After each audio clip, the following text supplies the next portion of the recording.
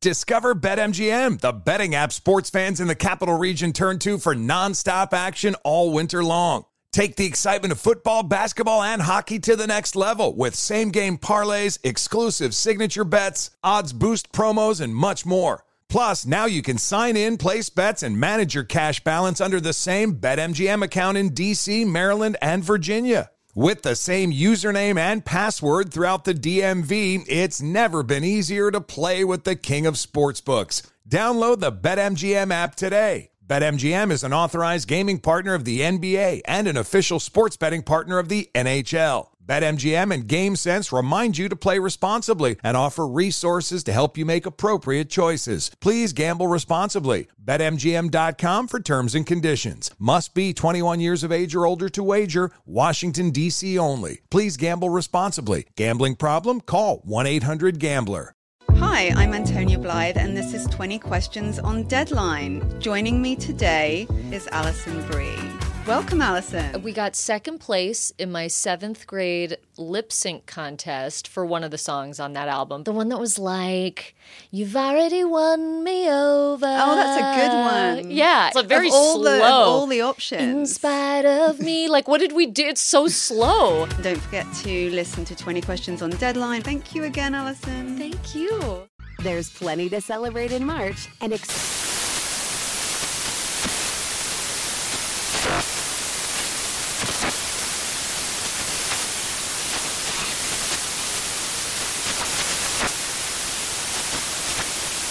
National Craft Month with the perfect pizza at home class from Craftsy. And anytime is right to listen to iHeartRadio's iHeartCountry Radio. Discover more shows and movies for free.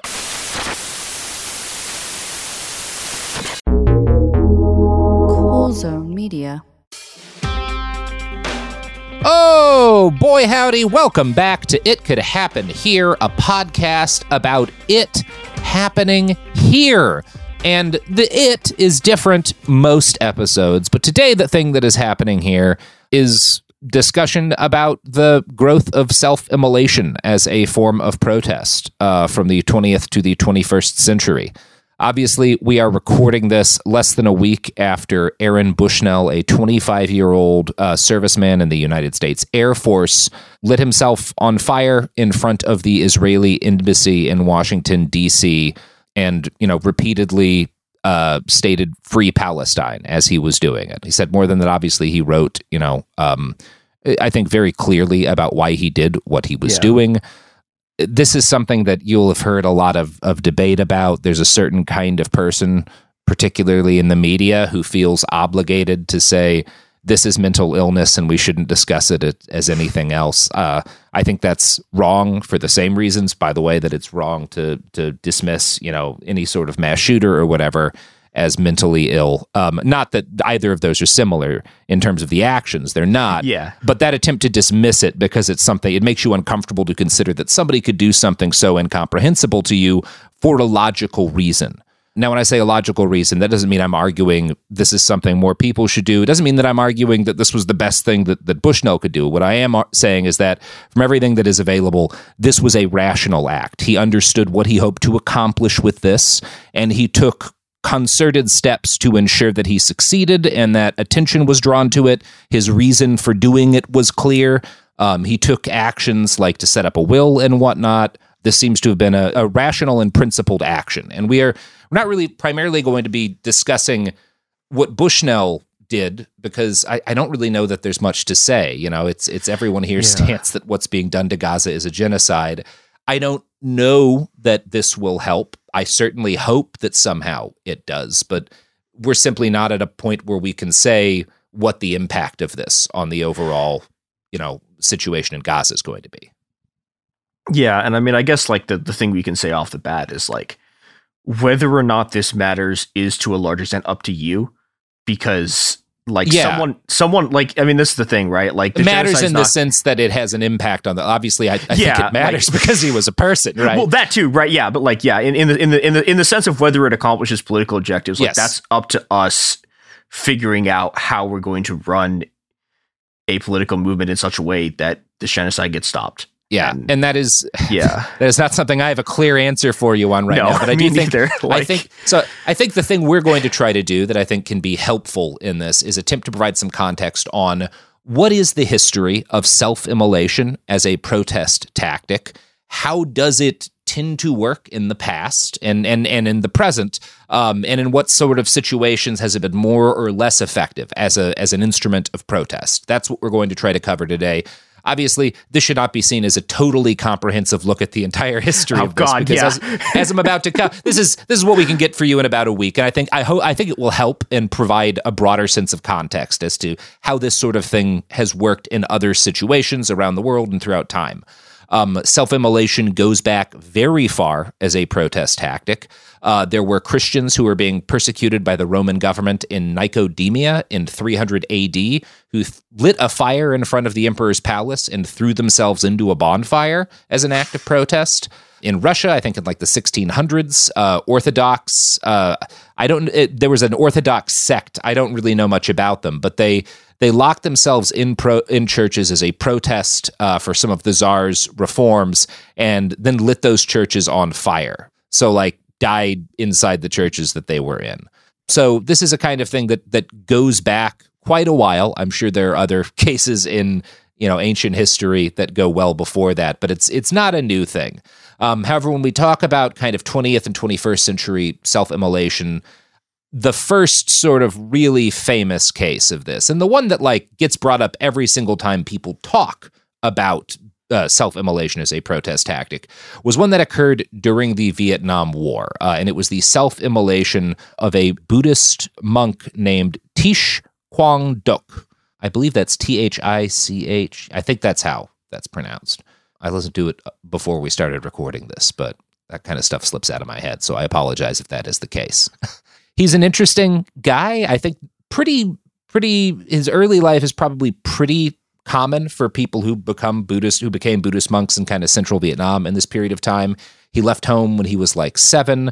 He became a novice at 15. By 20, he was a full monk. And one of the things that's happening during this period of time is the South Vietnamese government is this guy. He's called the president. He is a dictator, I think, in everything but name. No Dinh Diem. And he's a terrible guy. He's a French-educated Catholic, and if you know anything about the French history in Indochina, right, like that does not suggest somebody whose role before Vietnam got its independence from France was particularly great. His brother, No Dinh Nhu, is the head of the secret police, and they are, despite the fact that South Vietnam is a Buddhist majority country, they're passing a lot of policies that are like actively cracking down on and reducing the right of Buddhist people to worship, right? And, there's a lot of reasons for this, but they kind of boil down to the fact that Diem was horrible, was just a fucking dog shit leader. Absolutely sucks. Yeah, really, really trash. Now, I've heard it said online when people bring up the self-immolation, within kind of the context of what's happened recently, like this wasn't people are wrong when they say this was an act of protest of the Vietnam War. It wasn't. And that is technically true, because like the thing that Duc was protesting was not U.S. involvement in Vietnam, but he was protesting the U.S.-backed government of South Vietnam, and that government is very relevant to why there was a Vietnam War. So I do kind of think it's not entirely accurate to be like, well, this wasn't a Vietnam War protest. Like, no, it was just about the fact that like the Catholic theocratic drug dealing fascist government was like murdering Buddhists. Seems like you're splitting a hair there, bro. Yeah. I feel like the murdering Buddhist thing might have been part of why there were so many people willing to fight the South Vietnamese government. Yeah. Not a 0% part of that equation, maybe. But yeah, so these guys, these Buddhists, the Buddhist religious leaders in the country get increasingly angry about what's happening. There are debates, I think, for several years, kind of within sort of the more highly ranking kind of leaders in the faith as to like, what do we do about this crackdown on our rights? And like, should we? They were talking for quite some time about having a self-immolation protest, right? Like it was the kind of thing where there was a decent amount of like discussion earlier.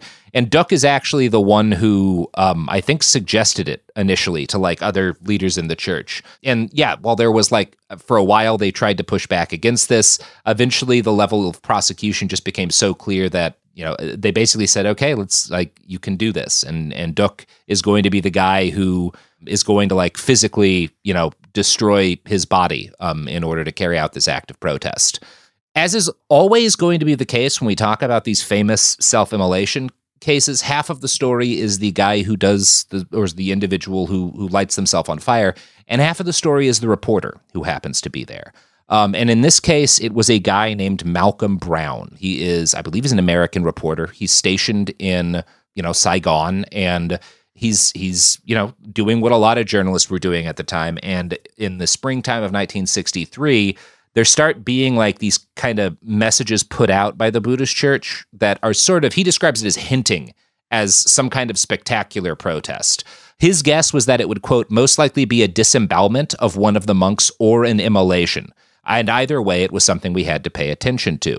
And like a lot of journalists, he's got some sources within the church. He gets a call one day and they're like, you should show up at this pagoda at this specific time. And here is how Malcolm describes what he saw.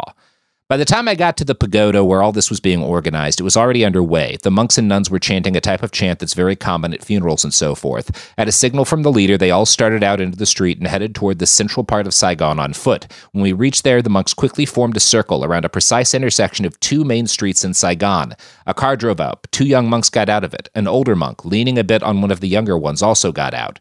He headed right for the center of the intersection. The two young monks brought up a plastic jerry can, which proved to be gasoline. As soon as he seated himself, they poured the liquid all over him. He got out a matchbook, lighted it, and dropped it in his lap and was immediately engulfed in flames.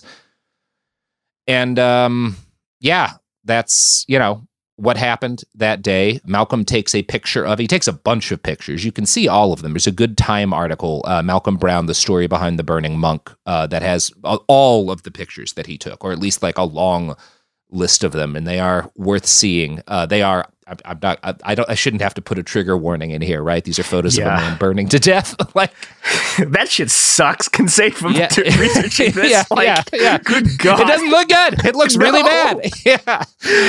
Now, obviously, one of the photos, you've probably seen it, where like half of the monk's face looks okay and the other half is just like wreathed in fire. This goes like the 60s equivalent of viral, right? President Kennedy said of the photograph, no news picture in history has generated so much emotion around the world as that one. And at the time, it may have been true. And it is number one, it does have a role in the anti-war movement because, you know, this is related to a protest against a government we were backing. But this is also one of the more successful, maybe the most like directly successful cases of self-immolation I've seen, because this does play a significant role in the end of Diem's presidency and his life, right? So Duck leaves a note, like a lot of these people do. And his note, again, is very clear-minded. He ends it by saying, before closing my eyes and moving towards the vision of the Buddha, I respectfully plead to President No Din Diem to take a mind of compassion towards the people of the nation and implement religious equality to maintain the strength of the homeland eternally. Yeah, when this kind of happens, as I quoted earlier, Kennedy is like shocked and furious. He yells to his national security advisor, who the fuck are these people? Like, how did we not know this was going to happen? He's very angry about all this. Does he know what a Buddhist is? Like, I feel like, like that's the kind of people who I actually have trouble imagining like JFK having a significant amount of context as to like what Buddhism is. Oh God! But maybe I'm wrong. So I want to quote from this really good Medium article, "The Suicide That Changed American Policy in Vietnam" by Apurva Tadepalli, and this is for a series they write called Nearpod, which is an interactive classroom tool for students. And I found this a very readable and concise description of kind of what happened after Duck's self-immolation. Quote, the publicity of the incident increased pressure on Diem's government to deal with the crisis, but he did not take the incident seriously enough. His response to the death was an announcement on the radio later that day that wildly missed the point. The state of affairs was moving forward so smoothly, he said bizarrely, when this morning, acting under extremist and truth-concealing propaganda that sowed doubt about the goodwill of the government, a number of people got intoxicated and caused an undeserved death that made me very sorry.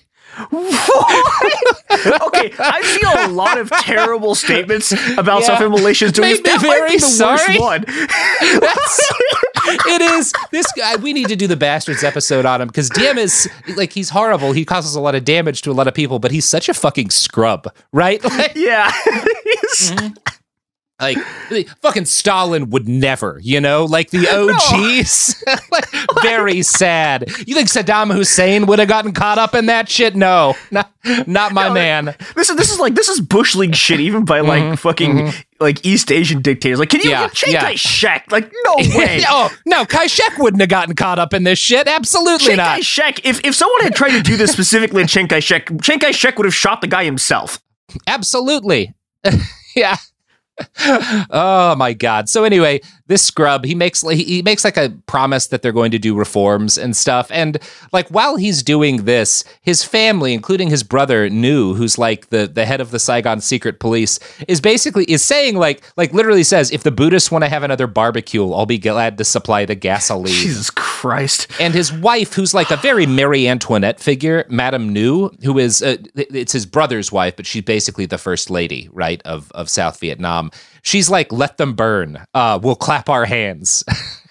Oh, God. So it's pretty cool. Like, Diem is actually kind of the smart one in the family, because he's trying to like tell his sister-in-law and his brother-in-law, like, nah, bro, or his brother and his sister-in-law, like, you guys don't understand. We have to be a little bit careful here. This could really go badly. Yeah, it really seems like they haven't figured out the playbook for dealing with this yet. No. Because, like, the successive governments, like, everyone has, like, the same line that they say when it happens. And these people, it looks like they're really kind of scrambling here. They'd never even considered that something like this could happen. There would be reactions to their policies like this. There are a bunch of protests by monks and nuns. The police arrest a bunch of people. This continues to draw outrage and make the situation worse. Nu, the secret police guy, has his goons like ransack and destroy a bunch of like Buddhist temples, basically. A lot of people, like 1,400 people, are like rounded up and arrested. Diem accuses the monks of being part of the Viet Cong, which is, again, like... Sure. Such a... Yeah. Okay. So... one of the things that is important to understand here is that this is at a very different stage of the Vietnam War. The U.S. has troops in the country, but not a lot, like very few compared to how many are going to be there.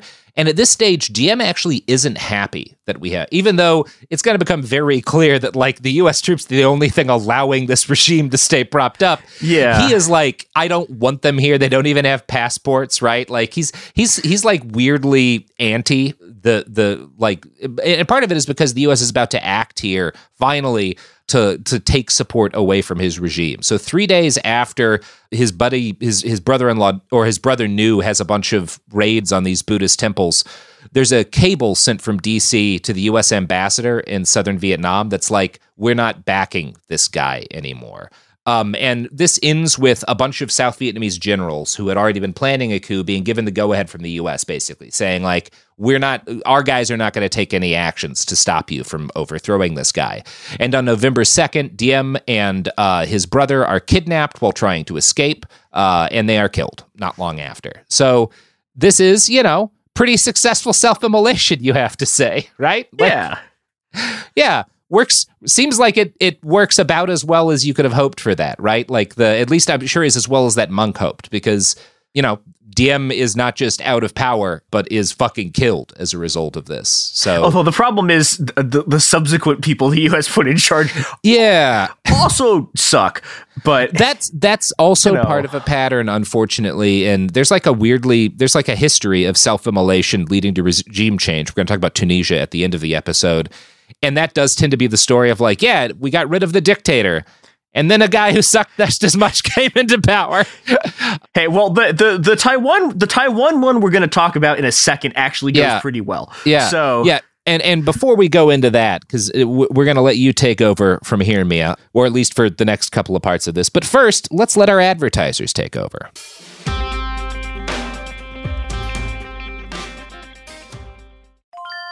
This is Holly Fry from Stuff You Missed in History class. The national sales event is on at your Toyota dealer, making now the perfect time to get a great deal on a dependable new SUV, like an adventure-ready RAV4. Available with all-wheel drive, your new RAV4 is built for performance on any terrain, from the road to the trails. And with plenty of passenger and cargo space, plus available tech like wireless charging, you and your entire crew can stay connected. Or check out a stylish and comfortable Highlander with 3 spacious rows of seating for up to 8 passengers. And with available features like the panoramic moonroof, you can sit back, enjoy the wide open views with your whole family. Plus, both RAV4s and Highlanders are available in hybrid models, so no matter your style, you can drive efficiently and save on gas. So visit your local Toyota dealer and check out amazing national sales event deals on RAVs, Highlanders, and more when you visit buyatoyota.com. Toyota, let's go places. Discover BetMGM, the betting app sports fans in the capital region turn to for nonstop action all winter long. Take the excitement of football, basketball, and hockey to the next level with same-game parlays, exclusive signature bets, odds boost promos, and much more. Plus, now you can sign in, place bets, and manage your cash balance under the same BetMGM account in D.C., Maryland, and Virginia. With the same username and password throughout the DMV, it's never been easier to play with the king of sportsbooks. Download the BetMGM app today. BetMGM is an authorized gaming partner of the NBA and an official sports betting partner of the NHL. BetMGM and GameSense remind you to play responsibly and offer resources to help you make appropriate choices. Please gamble responsibly. BetMGM.com for terms and conditions. Must be 21 years of age or older to wager. Washington, D.C. only. Please gamble responsibly. Gambling problem? Call 1-800-GAMBLER. Billie Eilish and Phineas O'Connell, they're with us today on Crew Call. I'm your host, Anthony D'Alessandro. Billie's vocals, it was automatic art. You know, I had to choose a more challenging route than just da da da da. You know what I'm saying? It could have been easier. And a lot of people have asked me how did you choose to have it be so soft and so simple? And what else was it gonna that's what the song wanted. Thanks for listening to this episode of the Crew Call podcast on Deadline.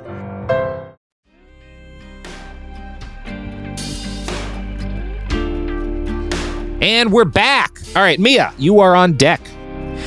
Yeah, so I think people are kind of broadly aware, if you know anything about self-immolations, about the self-immolations in Vietnam, and then also the ones in the US, as anti-Vietnam War protests.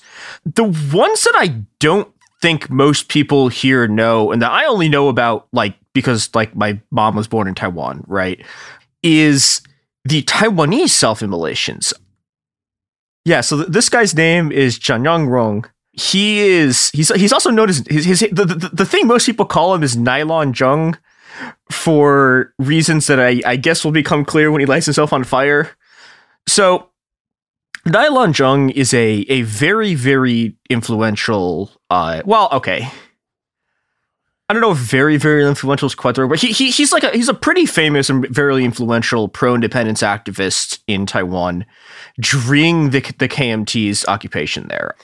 And this is something I don't Americans tend to not understand this very well. So the KMT, the Chinese Nationalist Party, they take power in Taiwan after just invading it effectively. When they lose the civil war, the KMT's remaining forces and a bunch of their supporters flee to Taiwan. And there are 3 groups of people who the KMT spend most of their time killing. And that is communist feminists and Taiwanese independence activists. They also hate Presbyterians for reasons that are... Hey, we all hate Presbyterians, am I right? Okay, look, I am not normally a Presbyterian liker. The Taiwanese Presbyterians legitimately do good work in the sense that they are one of the groups that's pretty important in bringing down the KMT one-party dictatorship. But, okay, so Taiwan has this really appalling one-party dictatorship. Nylon Jung's actually born, I think, if I'm remembering this right, he's born during the February 28th incident, which is this thing in 1947. Actually, we are 2 days. I think when this goes out, we'll be 2 days after the 77th anniversary of it, where there's a giant uprising in Taiwan because the people in Taiwan fucking hate the KMT because they suck and they murder people. And there's this giant uprising, and the KMT eventually, their military forces get reorganized, and so the initial uprising takes most of the island, and then the KMT just come back and kill everyone. They kill about 20,000 people in a week. It's one of the sort of one of the kind of defining incidents in what becomes sort of Taiwanese national culture. Is just this massacre. And then, it's basically, it's illegal to talk about afterwards. This is the beginning of the sort of white terror in China. And they're going to, and this is the start of the KMT kidnapping and torturing tens of thousands of people. One of the things that happens in this is actually, so this was my family's experience of it, is that, okay, so there's the uprising, right? But one of the things that starts happening pretty quickly is these retaliatory killings against Chinese nationals. And that was stuff my family was yeah, we couldn't go outside because if you leave your house, you're going to get killed by mobs. And that stuff sucked. Yeah, that does sound like it sucked. No, it's not good. I mean, it's the thing, because it's weird, because it's that uprising, broadly good, but it turns, parts of it turn into race riots, or it's weird. I don't know. It turns into these anti-Chinese national riots, and that stuff. So Zhang is from a Chinese just from a sort of Chinese national family that fled to Taiwan after the war, and his family is protected by other Taiwanese uprising people who are no, we're not going to fucking just kill these random Chinese people. What are you guys talking about? And that's this really formative thing for him, sure. where this is one of the things that causes him to grow up to become the kind of Chinese, Taiwanese independence activist that he is, where he's one of these people who is really big on Taiwan as liberating Taiwan as a nation, but having it be a nation of ideals, not a nation of blood, because because he sees how badly this kind of ultra nationalist bloodline shit can go. And so he becomes a pretty prominent independence activist. He runs one of the anti-party newspapers, anti-KMT newspapers, and he's mostly doing a lot of this stuff in the 80s, where, so basically you have two consecutive there's Chiang Kai-shek, and then you have more guys from that family.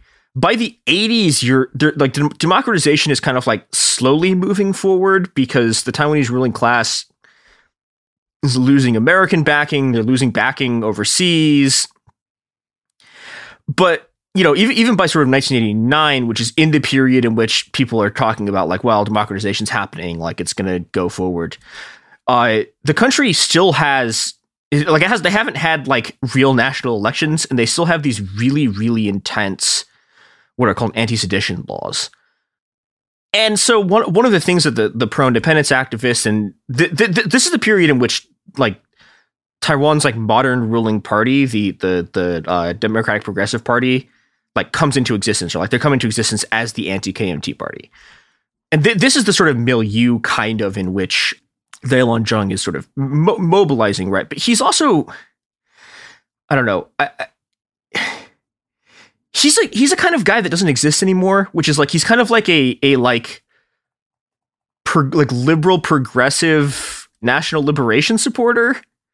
So I found a really interesting thing translated by Yen-Han Chen, on this guy I kind of am aware of from Twitter, who translated this thing that he wrote about Palestine, where he is a pro-Palestine guy. But it's interesting because he sees Palestine as another nation that's been subjugated in a similar way to Taiwan has. And, and he's an anti-armed struggle guy, but he's also he's very committed to Taiwanese independence as a national liberation movement. And specifically, the thing that you're liberating it from is the KMT. And so, he gets into trouble constantly with the KMT government. They arrest him a bunch of times. And eventually, in 1989, he gets charged with these anti-sedition laws. He gets charged with insurrection for spreading drafts of a potential new Taiwanese constitution. And so he barricades himself in his office, refuses to show up to court. He gives this giant speech about how you'll never take me alive. And the police kind of take him seriously. He's barricaded himself in like his newspaper offices, and he's there for like 2 months. And at the end of month 2, a cop who is the current mayor of New Taipei City tries to burst down his door. That doesn't seem like a job that you should be able to have. No. This is one of these things where it's like, okay, so like the KMT. This is one of these things about sort of Taiwanese politics that's weird, is that the KMT is the modern sort of pro-China, pro-unification faction, right?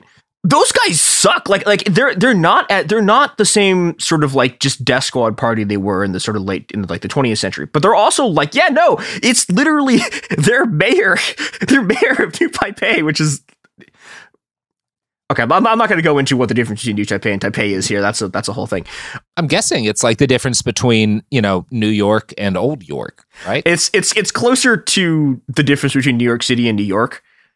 Okay. But that makes sense. Yeah, that works. Like this guy who again like was elected like 2 years ago tries to kick down his door, and Nylon Jung lights himself on fire. And this has a enormous impact on the sort of subsequent course of Taiwanese politics, because this is a PR disaster for the like for the ruling for the current government, which had been trying to sort of like do its like, we're doing moderate reforms, blah, blah, blah. You have local elections now. We're doing democratization. And suddenly, like, their cops break down this guy's door and he lights himself on fire. And, that the cop later says, like, oh, yeah, we broke down the door because we were trying to save his life. It's like, no, you didn't. What the fuck are you talking about? Like, I love things that have never happened. That's my favorite kind of thing.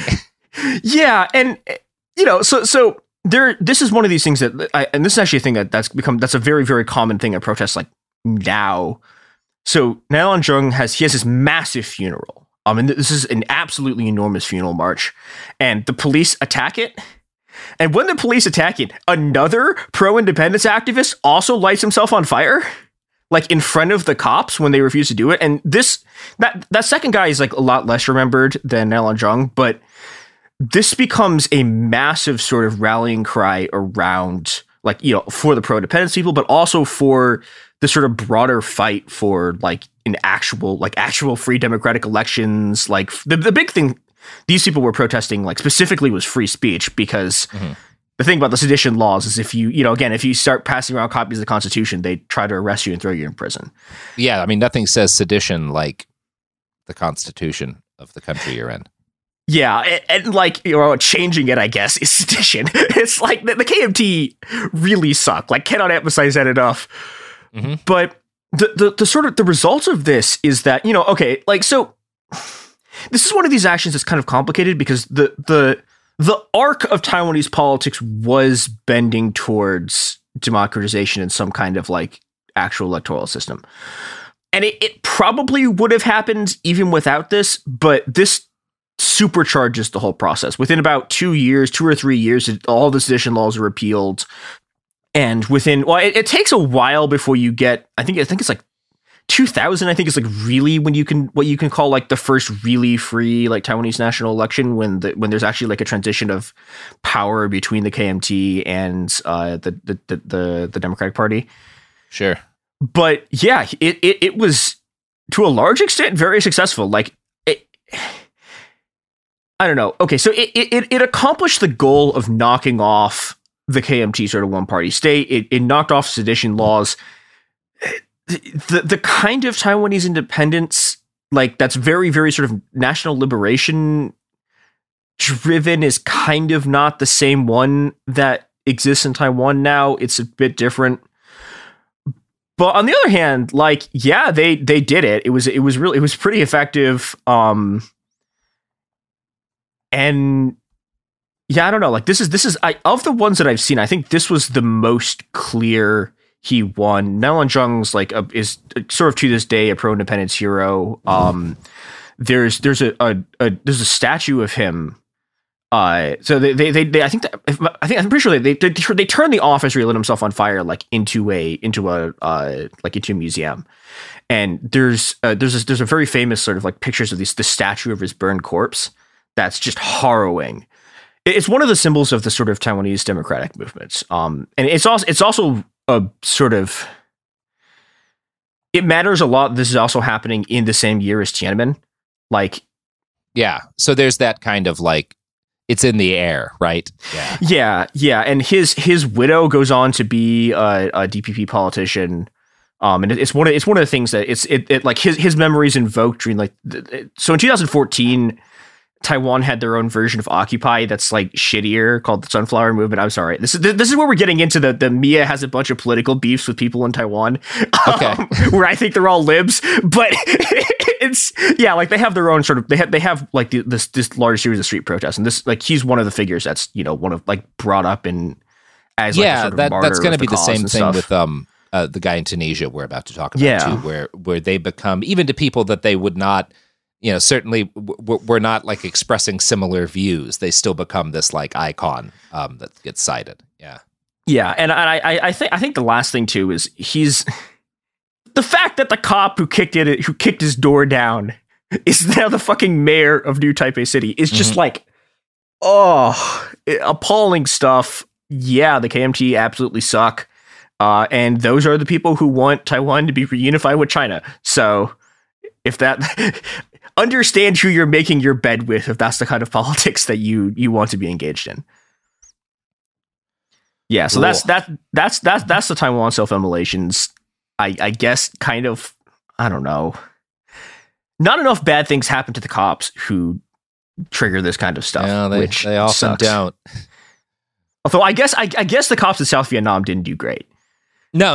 I mean, ultimately, right? It doesn't immediately really cause them any problem. It takes a while. The secret police a bit.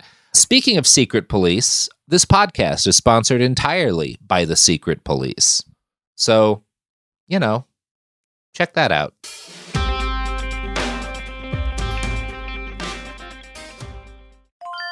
This is Tracy V. Wilson from Stuff You Missed in History Class. The national sales event is on at your Toyota dealer, making now the perfect time to get a great deal on a dependable new car. Like a legendary Camry built for performance and available with all-wheel drive, you can count on your new Camry to get anywhere you need to go. And with available features like heated seats and a multimedia touchscreen, you can stay connected in comfort and style. Or check out an affordable and reliable Corolla with a trim for every lifestyle. From the hip and agile sedan to the sporty hatchback, there's a dependable Corolla built just for you. Plus, both Camrys and Corollas are available in hybrid models, so no matter your style, you can drive efficiently and affordably. So visit your local Toyota dealer and check out amazing national sales event deals on Camrys, Corollas, and more when you visit buyatoyota.com. Toyota, let's go places.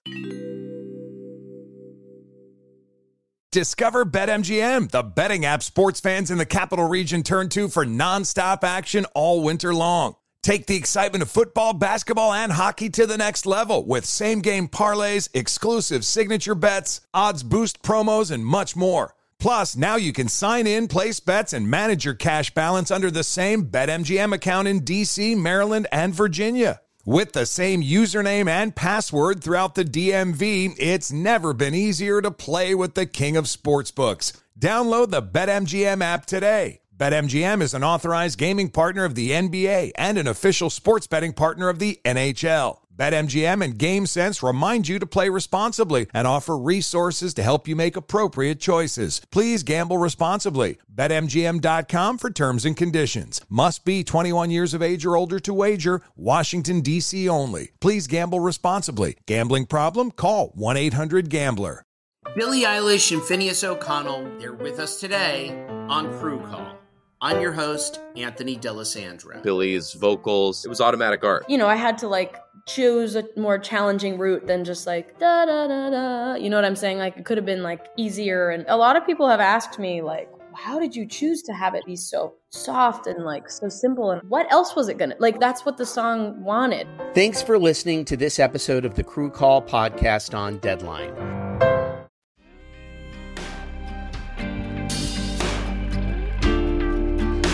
And we're back. Yeah, we just got beaten by phone books because they don't leave any bruises by our sponsors at the Secret Police. So, the Secret Police, like the police, but secret. Mia, did you have another one you wanted to get into before we talk about Tunisia? Do we want to do Tibet first, or do we want to do Tunisia first? Why don't we do Tibet? Yeah, so I think, other than Tunisia, I think the most famous wave of self-immolations was the ones in Tibet that started in about 2009. There is actually a guy in Tibet who lights himself on fire in the late 90s, but that doesn't have the same kind of sort of... It doesn't have the same effect as the 2009 ones. So one of the things that's been periodically happening, I guess, over the sort of course of the history of sort of occupied Tibet is the Dalai Lama. So the Dalai Lama like flees. There's this whole giant drama in 1959. So okay, I guess I should go back to the beginning. So Tibet is just like straight up invaded by China when the after the communists win the civil war. This causes an enormous amount of shit to happen. One of the things that the Communist Party is trying to do is they are trying to gain control of the Tibetan religious system so that they can eliminate the religious system. Like they can eliminate like the Buddhist clergy effectively. Like they can eliminate Buddhist monks. They can eliminate like the religious institutions as a source of resistance to them. They are kind of foiled in this when the Dalai Lama makes this break and escapes to India. And this is one of the things that triggers eventually in the 60s China's war with India. But one of the things that have been happening for a while was these kind of negotiations between the Dalai Lama and the Chinese government to try to like find a kind of resolution to like how bad things were in Tibet. And in 2009, the Dalai Lama goes, yeah, none of this is fucking working. Like it's nothing, like we're not getting anything. The Chinese government's not offering us any actual deal that we can live with. And pretty quickly you get this giant wave of self-immolations. The first guy is this guy named Taipei. He is a monk. He lights himself on fire in 2009. There's conflicting reports. Okay, so one of the problems with talking about this is that in this period, the internet is not as widespread as it is today, and there was a giant, like there was a Chinese like media cordon effectively on Tibet in a very similar way to like West Papua, where they won't let journalists in. It is very hard to get information out. So the thing that I'm about to say is something that is reported a lot on the time by people who are trying to smuggle messages out, and the thing they report is that as this guy is self-immolating, the Chinese police shoot him like multiple times. Well, I mean, as we've seen recently, that is how cops tend to look at somebody like, someone has lit themselves on fire. Clearly what this situation needs is a gun. And okay, so like the Chinese police, I don't have any evidence of them shooting people after that. They absolutely, one of the things so what happens after this is this wave of self-immolations, this protest across Tibet. The thing that they absolutely do a lot is start beating the person who's on fire with a stick. Like using like riot sticks. Sometimes they have riot sticks with like spikes on them, and they are absolutely beating people to death while they are burning to death. The Chinese police are like as maybe not quite as like absolutely murderous as the American police, but they are beating a burning man to death, right? That is oh god. Yeah. I will say that is definitely, I can't think of anything I've ever seen U.S. police do that is more violent than beat a man to death while he's on fire. Like, that's up there. That makes the cut. It's really bad. Yeah. And this is the kind of thing that, this is the kind of thing that sets off these self-immolations in the first place, which is that Tibet has, has a colonial occupation, right? It has, the Chinese government has been attempting to suppress Tibetan Buddhism. Sure. There's been a massive systemic massive ecological destruction of the Tibetan plateau so that the Chinese government can like mine gold and shit.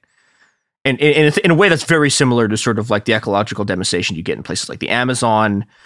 There are, there are intense police crackdowns all the time. There's another very famous incident that's like kind of one of the things that leads to this, where in 1989, there's a bunch of protests in Tibet, and the cops just start shooting them.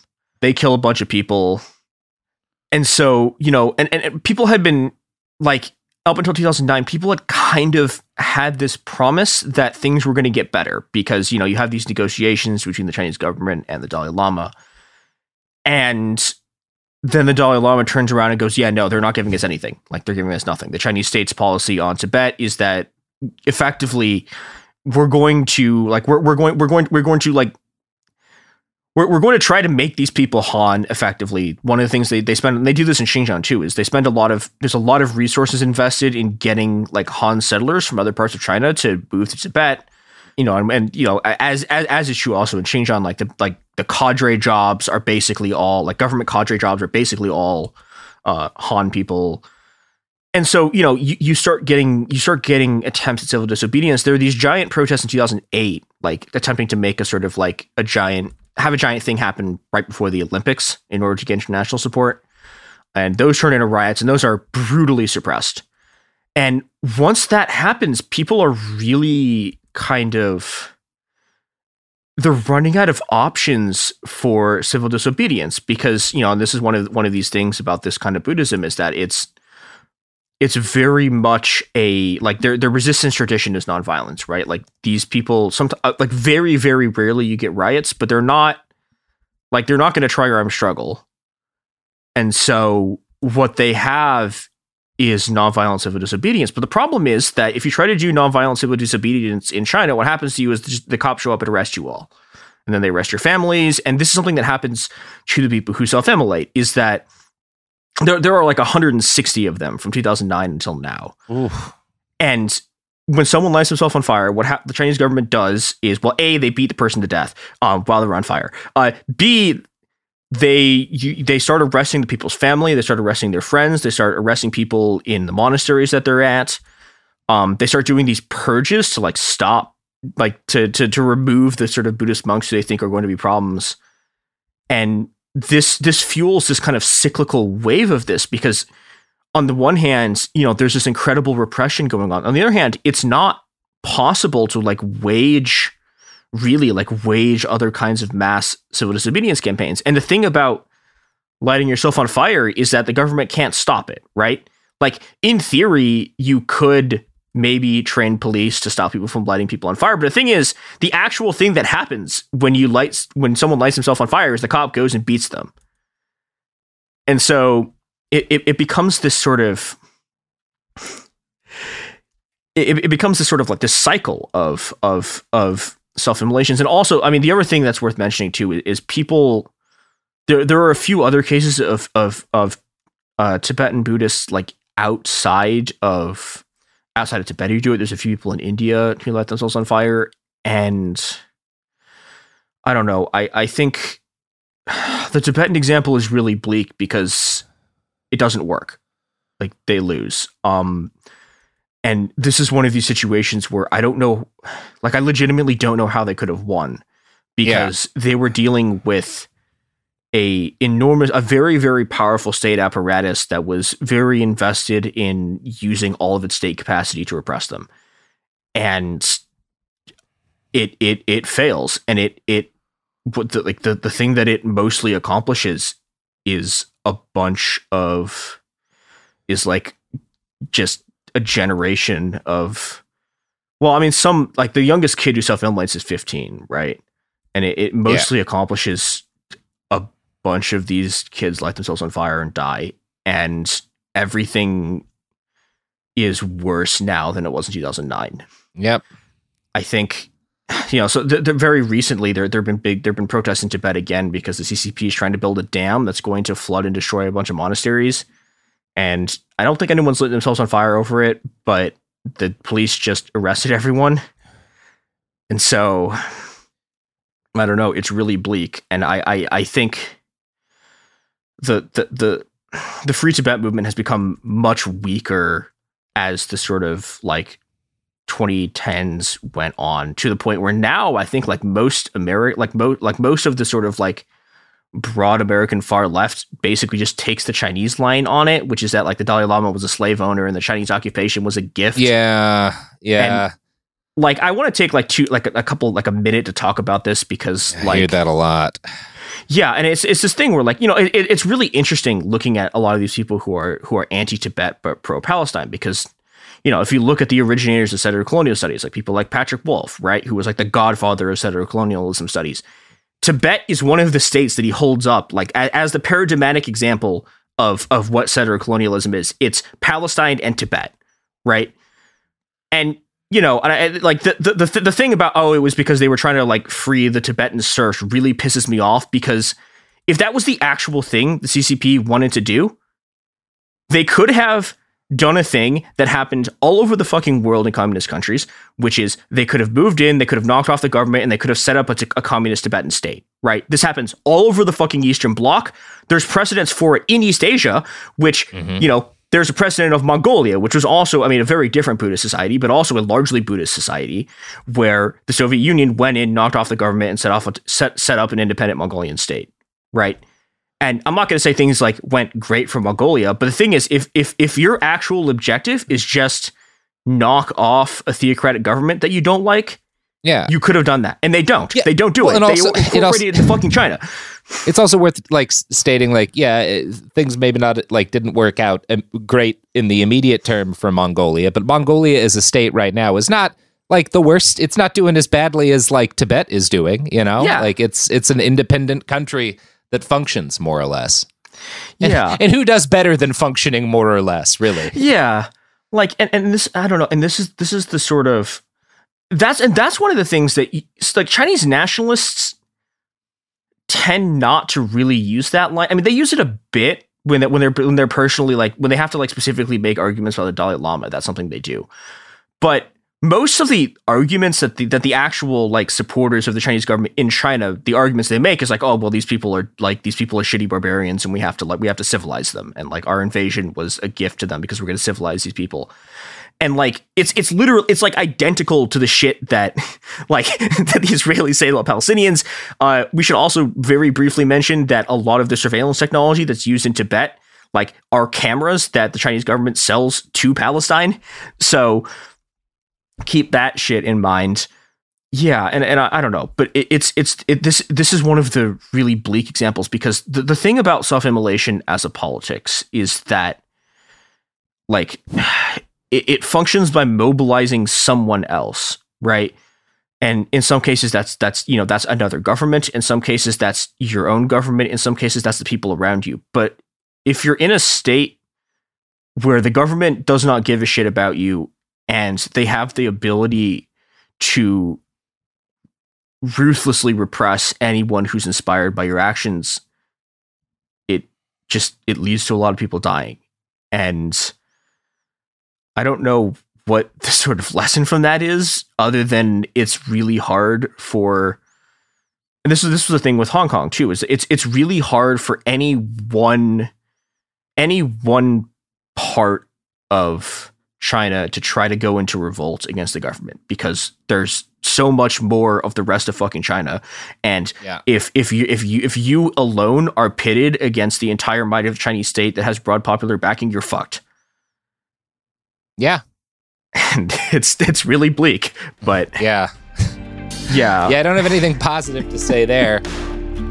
Hey everybody, Robert here. Our discussion ran very long, so this is going to be a two-parter. You'll be hearing about Tunisia and more in the next episode. But for now, please continue listening to our podcasts and not other podcasts, because why would you do that? Who would do that? Nobody I like.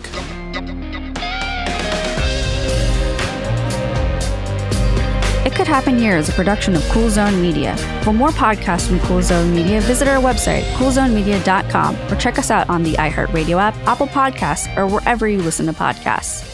You can find sources for It Could Happen Here updated monthly at coolzonemedia.com/sources. Thanks for listening. This is Tracy V. Wilson from Stuff You Missed in History class. The national sales event is on at your Toyota dealer, making now the perfect time to get a great deal on a dependable new car. Like a legendary Camry built for performance and available with all-wheel drive, you can count on your new Camry to get anywhere you need to go. Or check out an affordable and reliable Corolla with a trim for every lifestyle. From the hip sedan to the sporty hatchback, there's a Corolla built just for you. Check out more national sales event deals when you visit buyatoyota.com. Toyota, let's go places. Billie Eilish and Phineas O'Connell, they're with us today on Crew Call. I'm your host, Anthony D'Alessandro. Billie's vocals, it was automatic art. You know, I had to choose a more challenging route than just da da da da. You know what I'm saying? It could have been easier. And a lot of people have asked me how did you choose to have it be so soft and so simple? And what else was it gonna that's what the song wanted. Thanks for listening to this episode of the Crew Call podcast on Deadline. There's plenty to celebrate in March and